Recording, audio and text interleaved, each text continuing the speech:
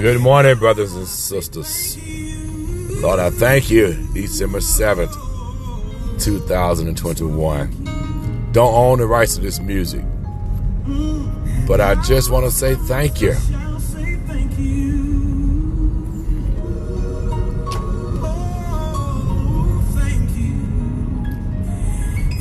Do you ever thank you in your praise daily?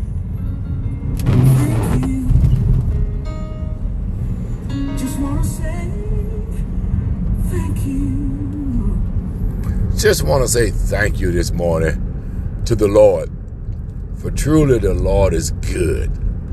His mercy endureth forever.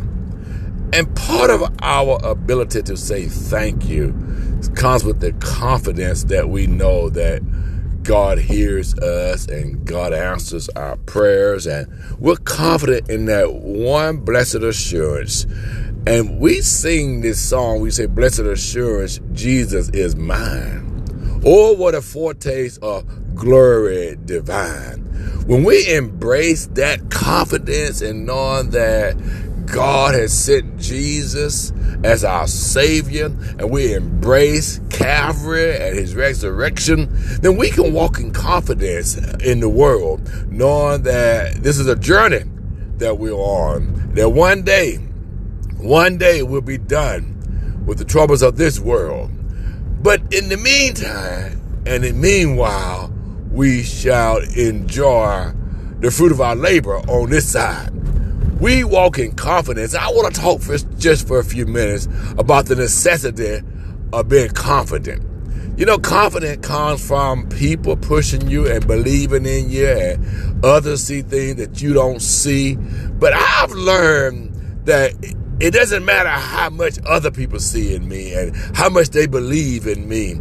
If I don't have that self-confidence that I can do all things through Christ, which gives me the strength, that I'm able to do more than anything if I put my mind to it. If I can perceive it, I can achieve it. We have to have that self-assurance. And so when we talk to people about what we want to do in life, who we are, who we shall become, it must exude self-confidence. I got this. I can do this. Children of God, walk in the spirit of confidence, knowing that if God said it, that settles it. It shall come to pass. If God tells you to go, you go, knowing full well that God is with you. So often we find people lacking in self-confidence in their abilities that God has given them. God is no respecter of person. If God has blessed Johnny, then God can certainly bless me. If God opened doors for Susan, He'll open doors for you. We must walk in that confidence that, hey, my blessing is just around the corner. My breakthrough is right around the corner. My healing is right around the corner. We must have that confidence. That woman with the issue of blood, she had that self-confidence that if she could but just touch the hem of His garment. So where is your confidence? Do you believe what you sing about, what you shout about, what you read in the Word of God? You see, all of that is just mechanical if we don't put it to use.